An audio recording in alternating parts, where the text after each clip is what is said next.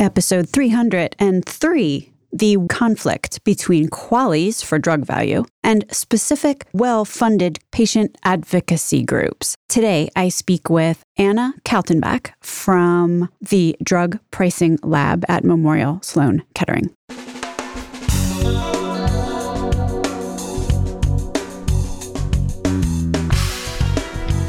American healthcare entrepreneurs and executives you want to know. Talking. Relentlessly seeking value. You know, back in the olden days when a foot of measurement was actually the measure of your own foot. So I might measure something and it's like 19 feet, and then you measure the same exact thing and it's 38 feet because you have tiny feet. This is the analogy that kept running through my mind as I was talking with Anna Kaltenbach today about QALYs to measure the value of drugs. In this metaphor, QALYs are the ruler so that 1 foot of drug value is the same for everybody and all drugs. It's very civilized as a concept if you think about it. QALY, Q-A-L-Y, stands for Quality Adjusted Life Year. The goal of a QALY is to figure out how much any given drug is worth to a society so that we, as a society, have a benchmark to evaluate the price of pharmaceutical products. QALYs are an apples to apples, or a foot to foot, way to compare the value of drugs for we, the people. I mean, is this drug amazing and we should all pay a lot for it? Or is the drug more expensive than the current standard of treatment and it doesn't confer any added benefit to patients? It'd be good to know that as a patient and as a payer and frankly as a pharma company. QALYs offer a framework for level-headed discussions.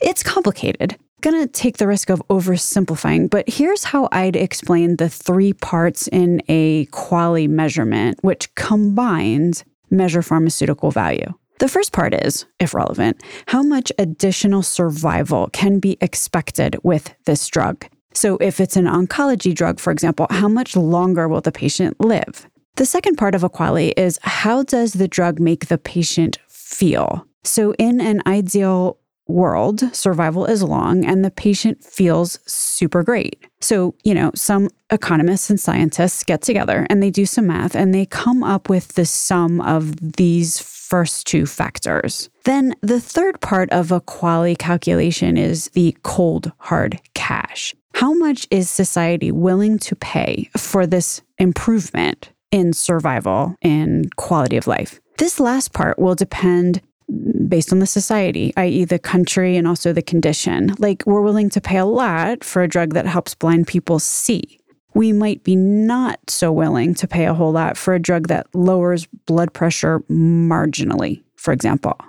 My guest today is Anna Kaltenbach. She is a health economist and program director for the Drug Pricing Lab at Memorial Sloan Kettering. She knows a lot about QALYs. Oh, one last thing.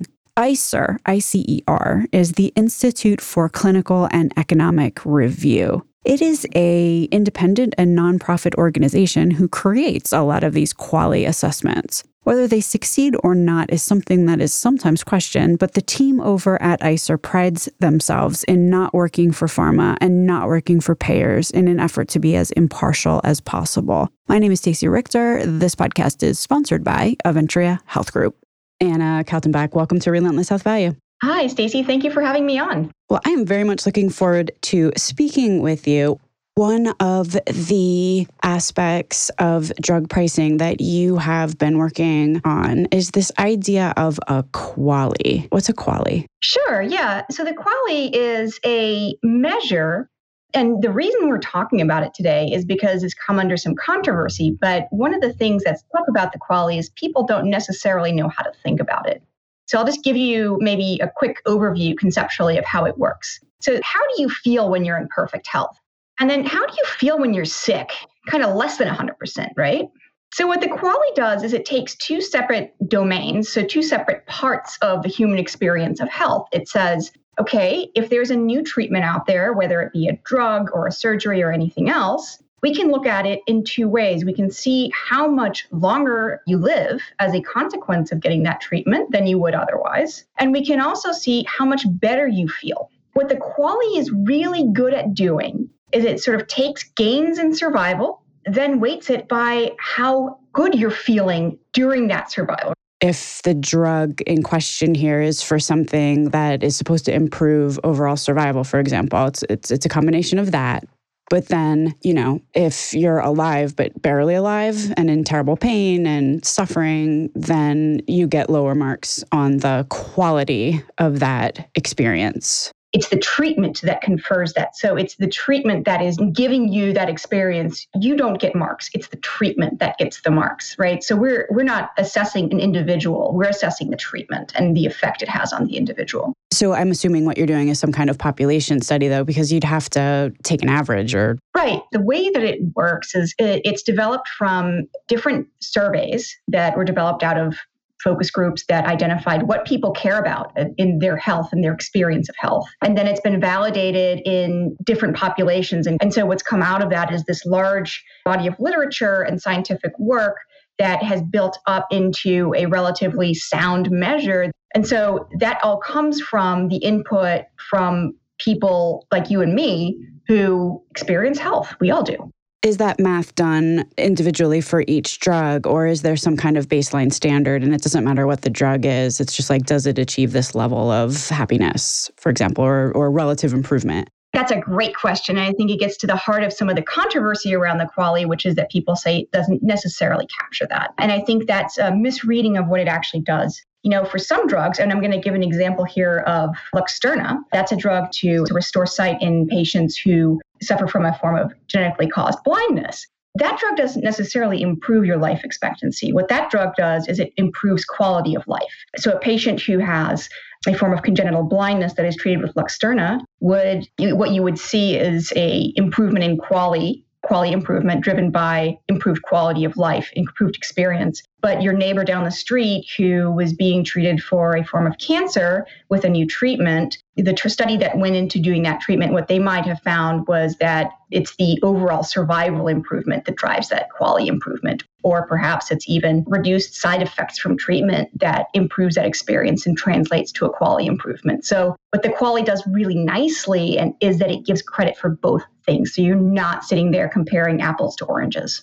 Yeah, so if we are trying to do an apples to apples comparison, because at the end of the day, what the QALY adds up to is a dollar amount. Like how much is this drug worth to drive the improvement that it drives? So I'm assuming that somebody has figured out that this much additional overall survival is equivalent to this much happiness, because you'd sort of have to if you're going to wind up with a result that you can compare to one another. The idea is that you're able to quantify in a very real way what people get as a result of taking this treatment. An overall experienced well-being of being treated with this product over that product or this procedure over that procedure. So in one drug, it might be ability to sit up. In another drug, it might be can see. But if both of them confer a certain level of happiness, then, both of them get a 7 on the scale. Sure, exactly. Or instead of a 7, what you're really getting is how much of 100% have you achieved? Got it. Interesting. It would be better than 100%, but we can definitely improve on where we are. And that's the beauty of the QALY is it tells us how much better we're doing. How does that turn into a dollar amount? How exactly we're translating, okay, we've got this increase in overall survival and this quality of life. So there's some machinations that go on in order to turn that into 80%, or some number. Are we then as a society saying, okay, every additional 1% is worth $800? So that's an arbitrary figure that every country is figuring out for themselves? So it's not an arbitrary figure. What you're actually referring to is called willingness to pay. Willingness to pay is how much I'm willing to spend on an additional quality adjusted life year as a society. There have been studies done on how much people are willing to pay for an additional quality adjusted life year. That number tends to fall between $50,000 and $150,000 per QALY. For most conditions, in some instances, we would be willing to pay much more money per QALY if it's for a rare disease where there's no treatment options and patients really suffer, very bad health states for a long time. On the other hand, there are some disease areas where perhaps we're willing to pay less simply because it's a chronic disease. There's a lot of people who have it, and there's a lot of treatment options out there. The bar might be different depending on disease state and how severe the experience is for patients. So there's effectively two kinds of surveys that are going on. There's one survey that talks about like, okay, here's the increase in quality of life. So you've got those instruments that are calculating that. Then you've got another set of instruments that are calculating, okay, well, what's the willingness to pay? And there's a different set of... Well, they're not totally different sets. They relate to the same information, but the reality of it is that they come to two different pieces of information, right? One, you need to quantify how much improvement there is. And two, you need to be able to quantify how much you're willing to pay for the improvement. So on the one hand, we're asking patients, obviously, to get the improvements in quality of life and et cetera. You're looking at data to figure out the overall survival. Then you're querying payers and, other people with pocketbooks, I'm assuming. Well, you also query, this is the idea, is that on a societal level, you're not querying just payers. You're querying other people in the population. You're querying you and me. What we pay for drugs should be reflected in societal preference. The interesting thing, though, is that, like, if I'm a patient and I want this drug, and I'm not necessarily the one, it's my insurance that would be paying for it, not necessarily me. Why wouldn't I say, well, I want this, so pay $1 million for it? That's sort of at the core of the controversy that we have now. There are patient groups out there that are essentially saying that let's not focus on the quality measurement. Let's not focus on that. Just pay for it because it improves my life in a meaningful way. And the fear I have in that conversation is that it devalues what the quality can bring to these patient communities, which is, an objective measure that really shows, okay, this is an enormous improvement, or this is a substantial improvement, or this is not that great of an improvement, and you may not actually benefit from it in the ways that you anticipate you will.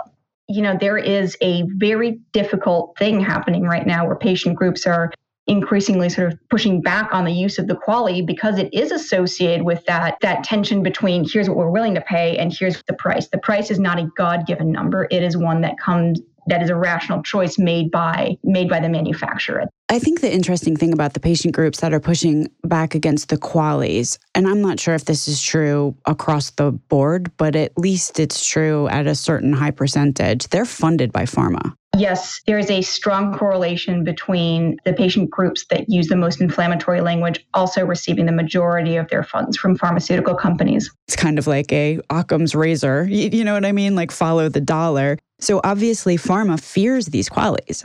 Otherwise, why would they put this much effort into a strategy to invalidate them? What's really interesting is that many of the companies that fund these patient groups themselves use the QALY. If you do a literature review, and this is actually something my colleague Jen Chen and I just published on in Health Affairs blog a few months ago, if you look at the companies that give money to these groups, many of them also sponsor studies that use QALYs to demonstrate the value of their products. What's interesting about those is, of course, the assumptions that go into the models that estimate those QALYs. So it's being used, the QALY is being used by manufacturers themselves. They know the value of it. They know that it is a very compelling argument to use it. It's a very important metric.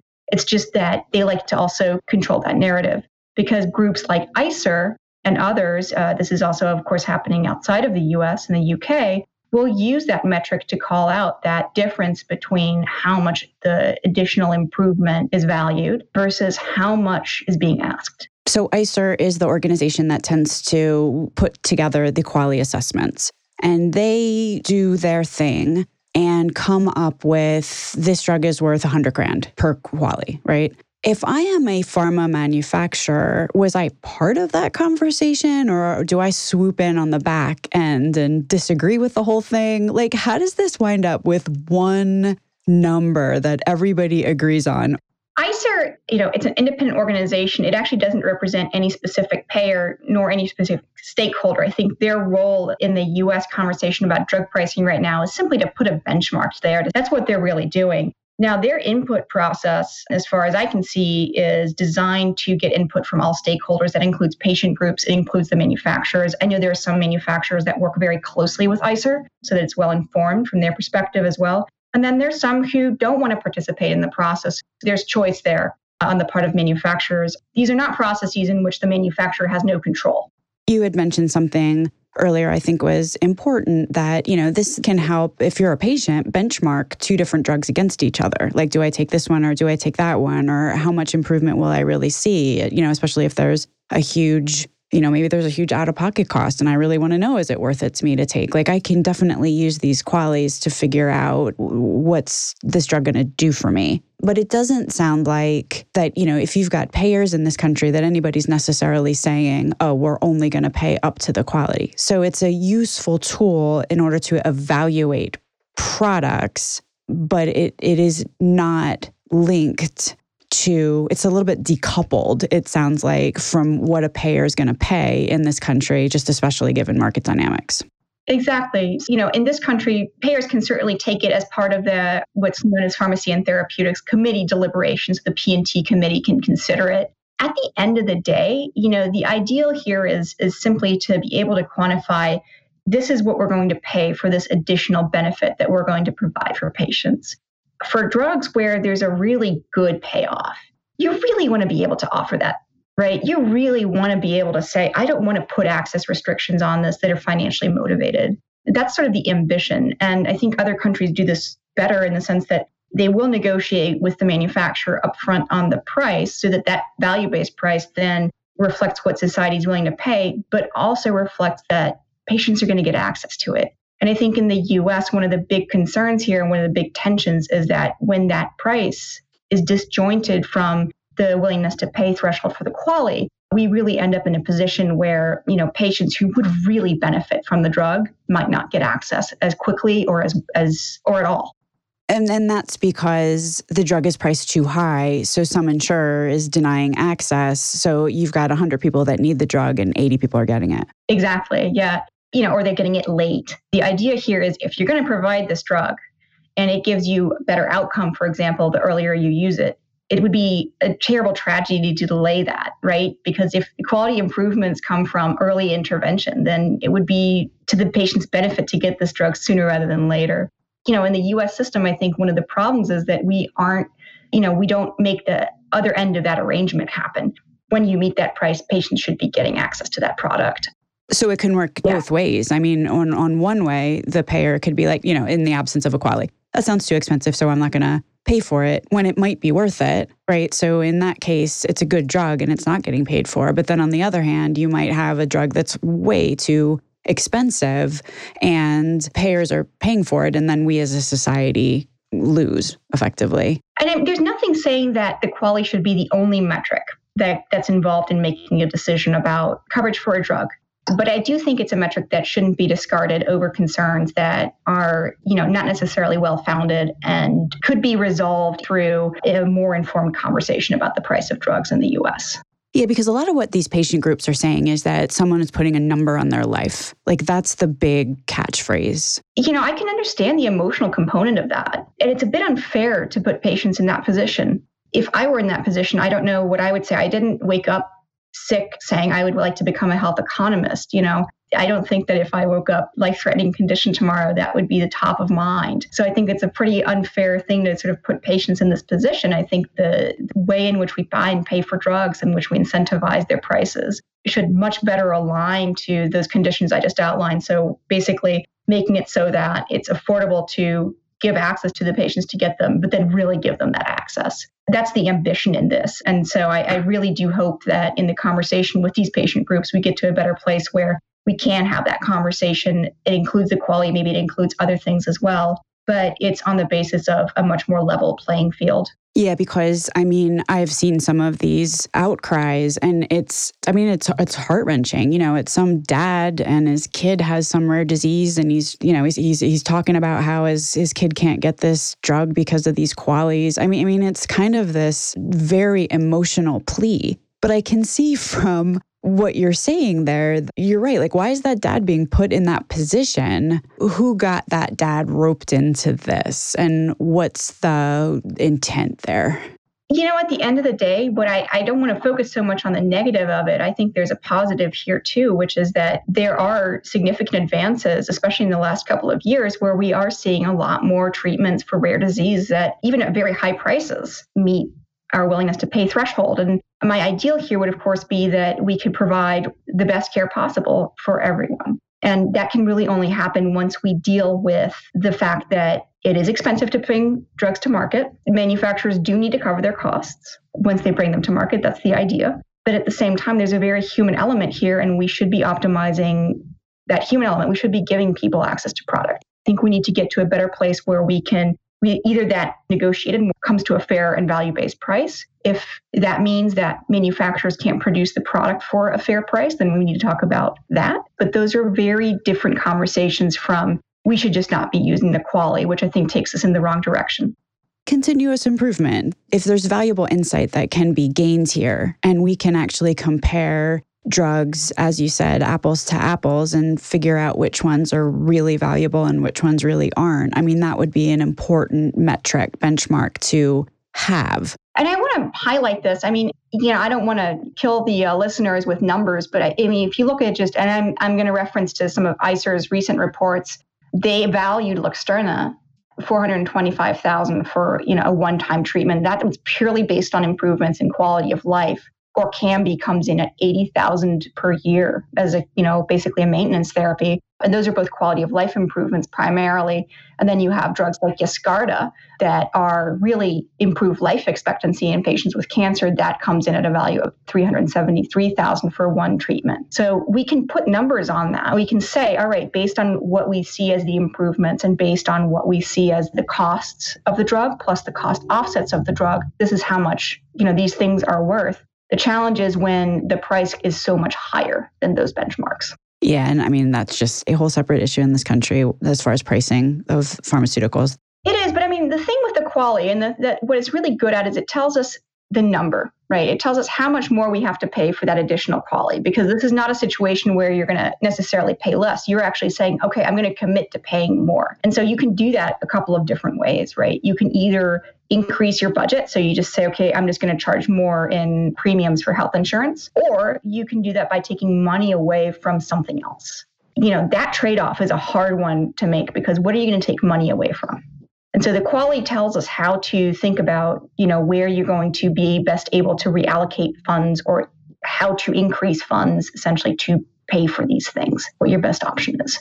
So if I'm an employer, let's say I'm a self-insured employer, and I see it apparently is quite a process. So not every category has QALYs, assigned to it, but there's enough that do, right?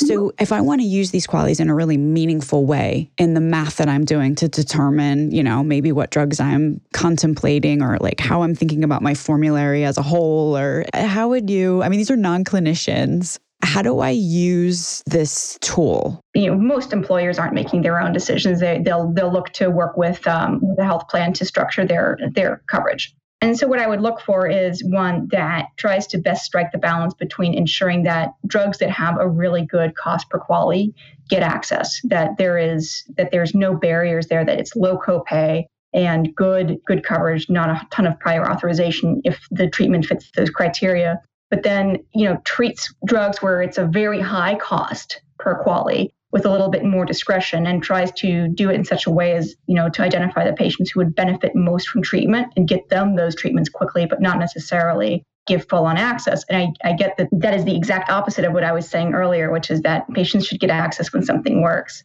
And the reality is this is what happens when you end up in a situation where it costs more than is reasonable to pay, or more than society has expressed willingness to pay for. And that's the trade-off you're going to have to make essentially, is how do you navigate getting those patients who would benefit the most this product in a timely and efficient way, while also not making sure that those who would benefit less don't get it. And I think if you move to value-based pricing generally, where you do align those numbers with the willingness to pay threshold better, then you're not having that trade-off in that calculation. Yeah, so it sounds like if I'm an employer, then the best way to use this is to just kind of do like a double check of my health plan, just if are the high quality products easy to get and reimbursed, and then the low quality products, like where are they on the formulary? So it's more of just like a macro kind of assessment. What is the conversation between a health plan, like a P&T committee, pharmacy and therapeutics committee, look like with a manufacturer when it's clear that the price is different, say, from the QALY? So I wish I were a fly on the wall for some of these conversations. I don't know what the conversation is like. I'm not in them.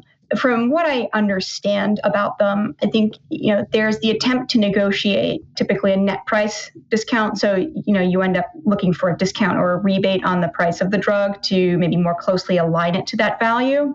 That's, I think, easier to do when there's other treatment options out there. And that's sort of true of anything with pharmaceutical products in the US right now is there's more net price competition when there's more treatment alternatives. That being said, in some instances, the Pharmacy and Therapeutics Committee and those also the committees, usually the committee that also negotiates price is a bit separate from the P&T committee in most of the health plan sort of corporate structure. But either way, I think what it boils down to is, a net price negotiation where there is a misalignment potentially. If the circumstances allow for it, it needs to be said that many health plans are committed to covering anything covered by the FDA in order to make themselves more attractive to employers.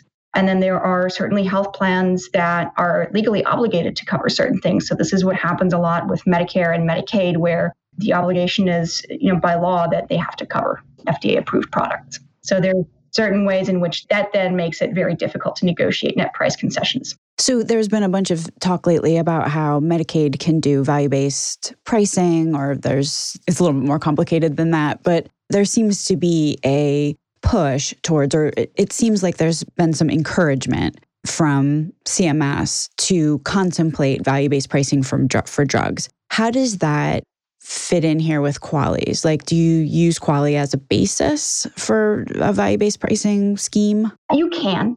This is where it gets tricky. When you think about value-based pricing, I think it's a good benchmark to have. In the case of the Medicaid value-based approaches, I think more often than not, those are known what's value-based contracts that they're trying to encourage, which are really outcomes-based contracts. They don't necessarily have a net effect on the price unless patients are not achieving the desired outcome, in which case, there's a supplemental rebate involved, essentially, is what it boils down to. That's my understanding of those contracts. Now, in an ideal world, of course, we would be talking about the same thing we just said, which is like when the price gets to a value-based point, just patients are going to get access to it. So why do you do this, Anna? This is a big topic, and were you a little girl in second grade scratching your head and saying, I want to get into QALYs when I'm grown up?